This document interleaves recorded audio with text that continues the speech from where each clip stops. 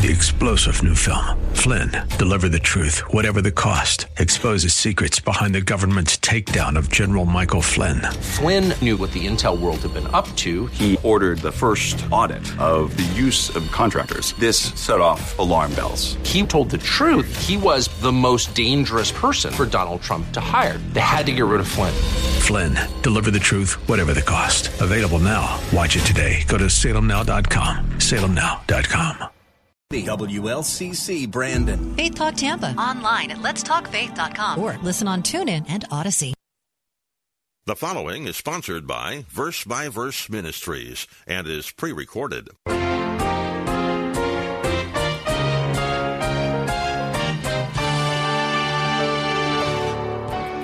Once you were like this, but now you're different. Now you're new creatures in Christ. You don't live the old way. You don't have the old man. So now, in contrast to what you were, now you are to live a different way. It's just a contrast. Once you behave like this, but now you have a new life, and this new life in Christ demands that you put aside certain sins.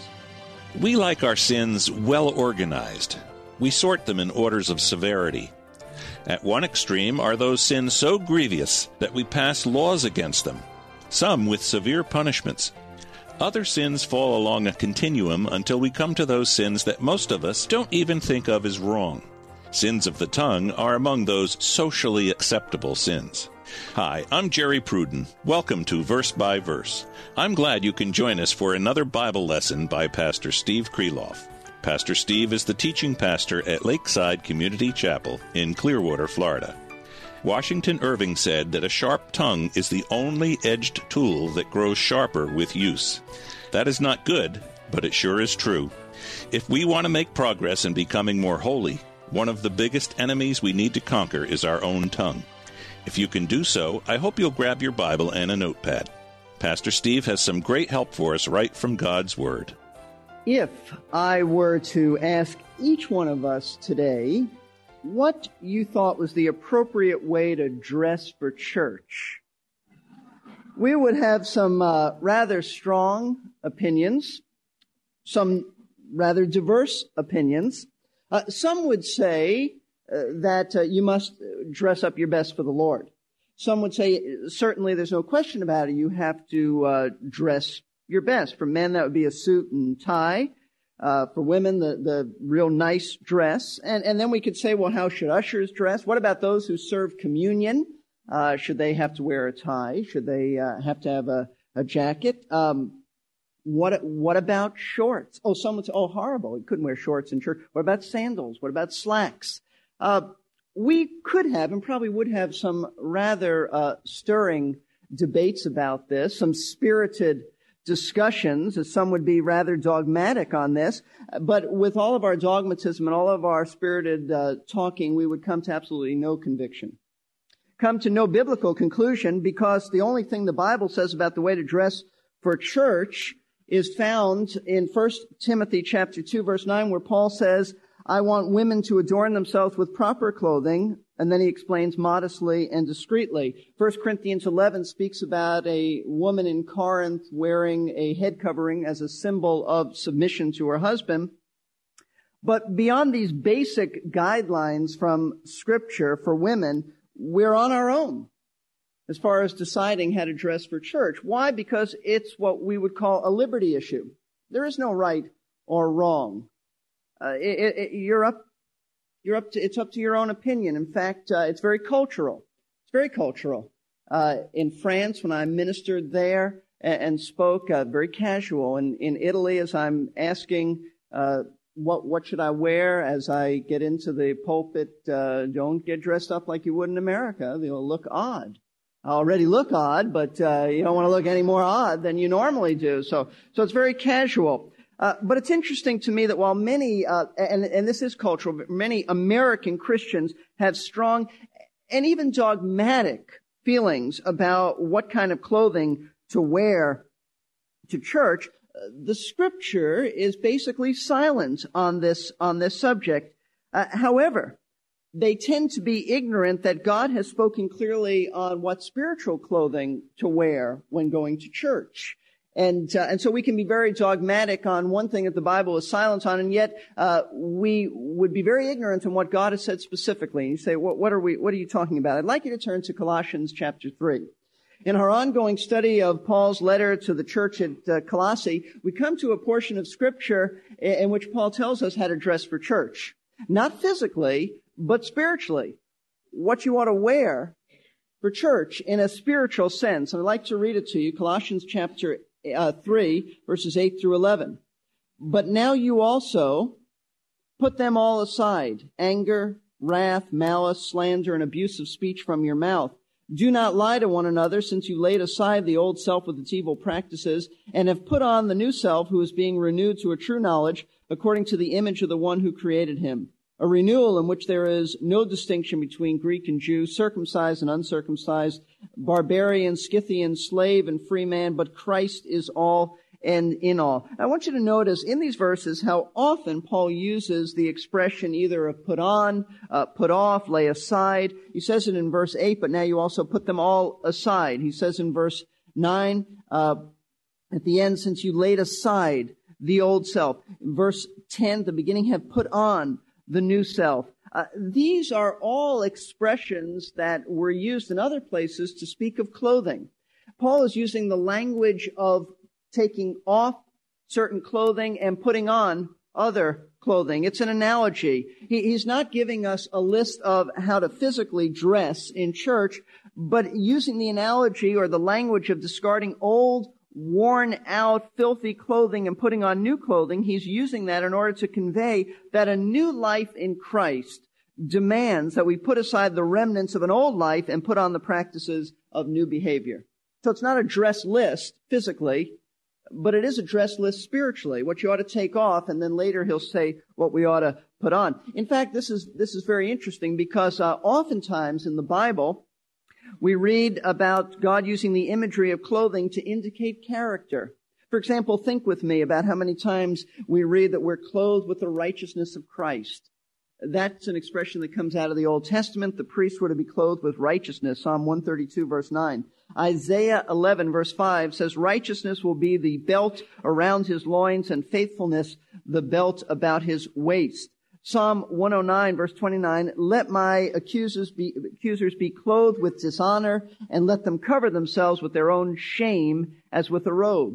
Psalm 73, verse 6, pride is their necklace, the garment of violence covers them. And even in the New Testament, Hebrews chapter 12, verse 1, speaks about running the race of the Christian life, and it says that we're to lay aside every encumbrance. See, that's all in the imagery of clothing being used to describe character. Bad character, lay it aside. Good character, put it on. In fact, in the early church, you'd be interested to know this, that it was customary for those who were being baptized to lay aside their old clothing because it represented the old way of life. And after they were baptized in the waters of immersion, they would give them a new set of clothing representing new life in Christ. So that was all very much a part of the early church and their thinking, and it really flows out of this portion of Scripture. So with this in mind, we need to understand that Paul is telling us that just as you would take off old clothing and put on new clothing, you need to take off old and sinful behavior, lay it aside, and put on righteous behavior. This is the ongoing battle for holiness. And in context, what he's saying is don't listen to the false teachers who've come along and told you that if you really want to be holy, you've got to be very legalistic. You've got to have policies that you impose on yourself. Spirituality is not external. But that's what they were being taught. He's also saying, by way of context, spirituality doesn't come by way of some mystical inner experience, some subjective experience. He's also saying, by way of context, that it's not involved with asceticism, just denying yourself certain pleasures of the flesh, and then you will be spiritual. No, he's talking about inwardness and inner realities and internal attitudes. And he says, with the old sinful stuff, lay it aside and put on the new righteous behavior. Now, last week we saw in verse 5 that Paul addressed the sins of sensuality, sexuality. And in that verse, as I read verse 5, he said, therefore consider the members of your earthly body as dead to immorality, impurity, passion, evil desire, and greed, which amounts to idolatry. Not the best translation, because in the original language, what he is saying is execute these sins in your life. Execute them, kill them. Don't just consider them dead. You kill them. You slay them. You put those things to death by an act of your will. Now, in verse 8, he changes the analogy, and rather than execute, he's simply saying, in other descriptive words, lay them aside. So he's using different language to get across to us that just get rid of them in your life. Repent and do something different. And in verse 8 and following, what he's talking about is not so much sexual sin. In fact, he's not talking about that now. He's talking about the sins of anger, hatred, evil speech, attitudes of animosity. And how are we to deal with them? In the ongoing battle for holiness, lay these sins aside like you would lay aside old, filthy garments. Now, just like last week, the pattern is this. First, Paul gives us a command. He tells us what sins to lay aside specifically, and then he gives us some reasons for laying these sins aside. And that's good because it motivates us. God could have just commanded us to do these things without giving us any inner motives, but he, in his mercy and grace, knows that motives are good for us, and so he gives us that. And then after that, as we'll see, Lord willing, next week, verses 12 through 14 tells us what to put on. So this week we see what to put off, and then next week we'll see what to put on. For example, read with me as I look at verse 12, 13, and 14. And so as those who have been chosen of God, holy and beloved, put on a heart of compassion, kindness, humility, gentleness, and patience, bearing with one another, and forgiving each other. Whoever has a complaint against anyone, just as the Lord forgave you, so also should you. And beyond all these things, put on love, which is the perfect bond of unity. So you see the language: take off, put on. Now this week we'll only look at what we're to take off. And so as we begin, we're going to see in the ongoing battle of holiness, how do we lay aside the sins of anger, hatred, and evil speech? Paul says, put them aside. So let's begin by looking at verse 8.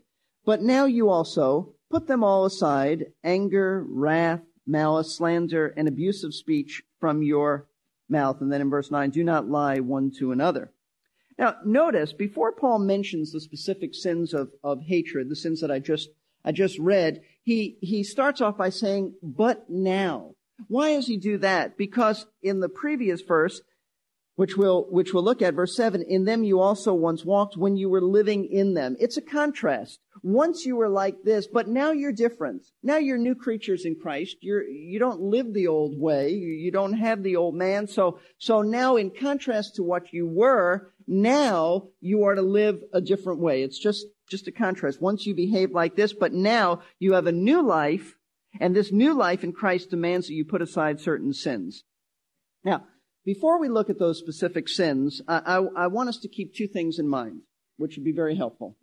You should take notes. Number one, the sins associated with speech, it seems to me, and anger and hatred don't seem to bother us like they should. I know that's true of you. I know it's true of me. And I think the reason they don't bother us is because we're so used to them. It's kind of, isn't this the norm? Isn't it normal to be angry? Anger, critical spirit, gossip, lying, unwholesome humor. Isn't this normal? I think some of us have lived that way so long, we take it for granted. We're not convicted anymore. We're accustomed to it. And so what I would suggest right now, before we go any further, you in your heart, just lift up a prayer to the Lord to ask Him to make you, to convict you and to make you aware of what is sinful, to make you sensitive to what He wants changed in your life. It was G. Campbell Morgan who called these the sins in good standing. And let me explain what he meant. What he meant is this. If you heard of a church member who was involved in sexual immorality, you would be deeply hurt by that. You would be annoyed at that. You would be deeply angered over that in the right sense of anger and shocked. But if that same church member happens to lose his temper in a church business meeting, it doesn't seem to disturb us. It's the way of evangelicals. It wouldn't shock us, whereas immorality would. That's what I'm saying. We've grown accustomed to it. We're used to it. We live in a very angry world, and we need to be careful that we don't accept those standards of anger as something that God says is all right just because it's so natural. So it's the first thing you need to keep in mind. This is abnormal. This is not right. Secondly, Paul says to lay these sins aside, which means that we can do it. God doesn't tell a believer to do anything that he's incapable of doing. And what that means is there are no excuses for anger. And we all have excuses that we think justify it. For example, I just explode and then everything is all right. No, it's not all right. Well, I just get it out of my system. Yeah, but you dumped on someone else. It's a sin. You may feel good about it, which is neither here nor there how you feel, but you've just sinned. But there's an excuse. Well, I just explode and then I'm fine. Yeah, but that person you exploded to isn't fine. And you've grieved the Holy Spirit. I'm just fiery by personality. You know, I have that kind of ethnic genetic makeup, and that's just me. My parents were like that. My grandparents were like that. It'll never change. It better change if you're a believer or you're grieving the Spirit of God. You have a genetic makeup. You're called a sinner. That's your genetic makeup. Yeah, it's your grandparents going back to Adam and Eve. That's the problem. But so don't pass it off on what color hair you have, what genetic makeup you have, what your parents were like, your grandparents. That's an excuse. Well, I don't mean anything by it. What does that mean? I don't mean anything by it, but that's an excuse. Yeah, person, I don't mean anything by it. It's just the way I am. Won't change because God says it. I may have a short fuse, but I don't hold any grudges. Well, good for you. I don't hold any grudges. What does that mean? What it means is I'm trying to justify my sin of anger. And that's all it means. No excuses. If you're going to obey this portion of Scripture, just eliminate every single excuse. Well, someone yells back at me. So what does that mean? It means that they've sinned too. They'll answer to the Lord for it. You are standing before God and He's speaking to you and telling you what to do about your sin. It's not anybody else's problem. It's your sin. If they choose to disobey God, then they choose to, and they'll answer to the Lord. You have to be determined to obey Christ, and that's it. So, first what we're going to do is we're going to look at each sin that Paul lists, and these are not exhaustive. It's not an exhaustive list. And then we'll give some practical ways to put these sins aside. So first of all, he says in verse 8, he says to put aside anger. Anger. What does that mean? This word doesn't simply mean to be annoyed. That's not what the word means at all. But it is a burning anger. The Greek word is an inner anger. It's the same word used in verse 6 of God's wrath. It's anger with the intensity of fire. It is a burning, smoldering anger beneath the surface.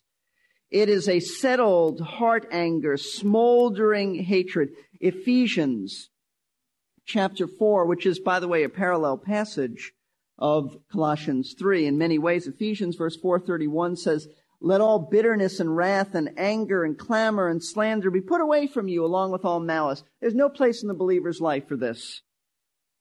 James chapter 1 verse 19 speaks about man's anger. James 1 verse 19, "This you know, my beloved brethren, but let everyone be quick to hear, slow to speak, and slow to anger, for the anger of man does not achieve the righteousness of God." Anger. It is an inner, it is beneath the surface. There are some people who, they may not be quick to express the anger, but they're always doing a slow burn. That's what this word is. In fact, it's just beneath the surface, and if you happen to hit a nerve, it pops out. And that's the second word, wrath. Wrath. Wrath comes from anger. It is an explosion because of it's being built up inside. It's so great, and you happen to come along and say something, and boom, you get it. It's explosion. Wrath means a sudden outburst of anger. The thought is that of rage.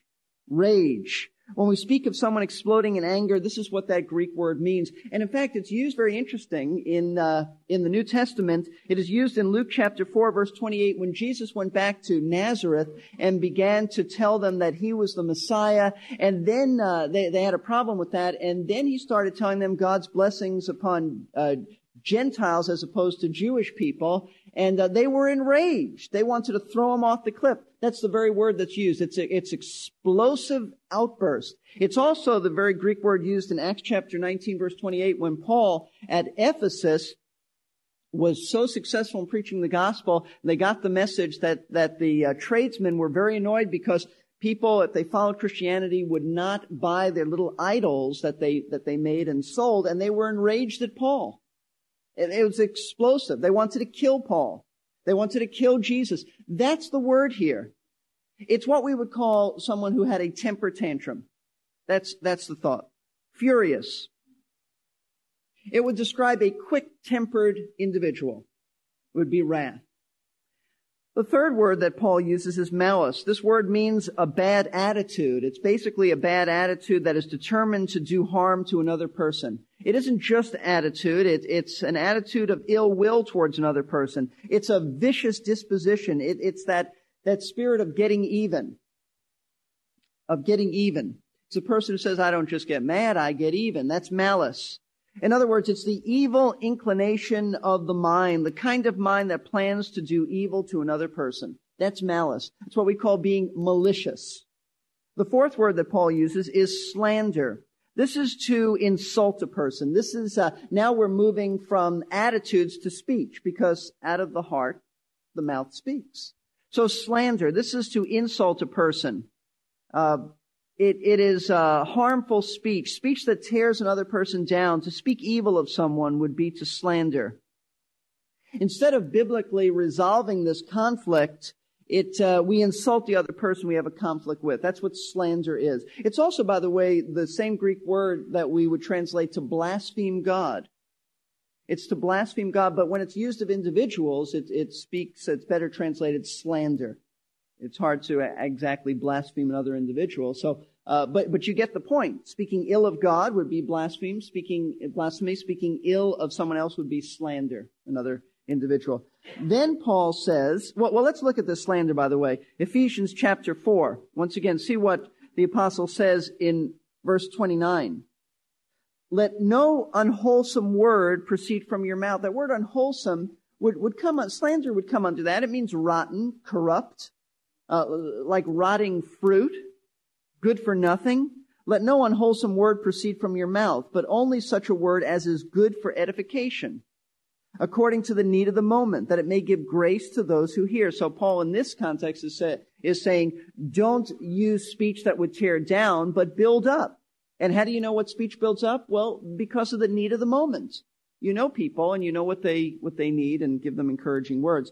Let all bitterness and wrath and clamor and slander be put away from you, he says in verse 31. But go back to verse 30. Do not grieve the Holy Spirit of God, by whom you were sealed for the day of redemption. That is to say that slander and these attitudes absolutely grieve the Spirit of God. That's a heavy thought. We're grieving the Holy Spirit. Why? Because this is not holy. It's unholy. Popular, but unholy. And then Paul says abusive speech. Abusive speech. Slander moves into it. In fact, it all moves along. But abusive speech is just filthy talk. When we say someone is foul-mouthed, that's what we mean. In today's language, we would say they're cursing. It's dirty talk. It's cursing someone. I understand about that. I was raised in Brooklyn, New York. And until I was converted, you could say I knew gutter talk. And I'm ashamed of it, but I very much understand what abusive speech is. In fact, I was accused of corrupting a whole Jewish camp. That's right. That's right. I'm not proud of that, but I understand when Paul speaks about it. And one of the first things that God convicted me of after I came to Christ was abusive speech. But this is obscene, derogatory speech. It's designed to hurt someone. Designed to hurt someone. There is no place in the Christian life for this. Ephesians chapter 5, verse 4.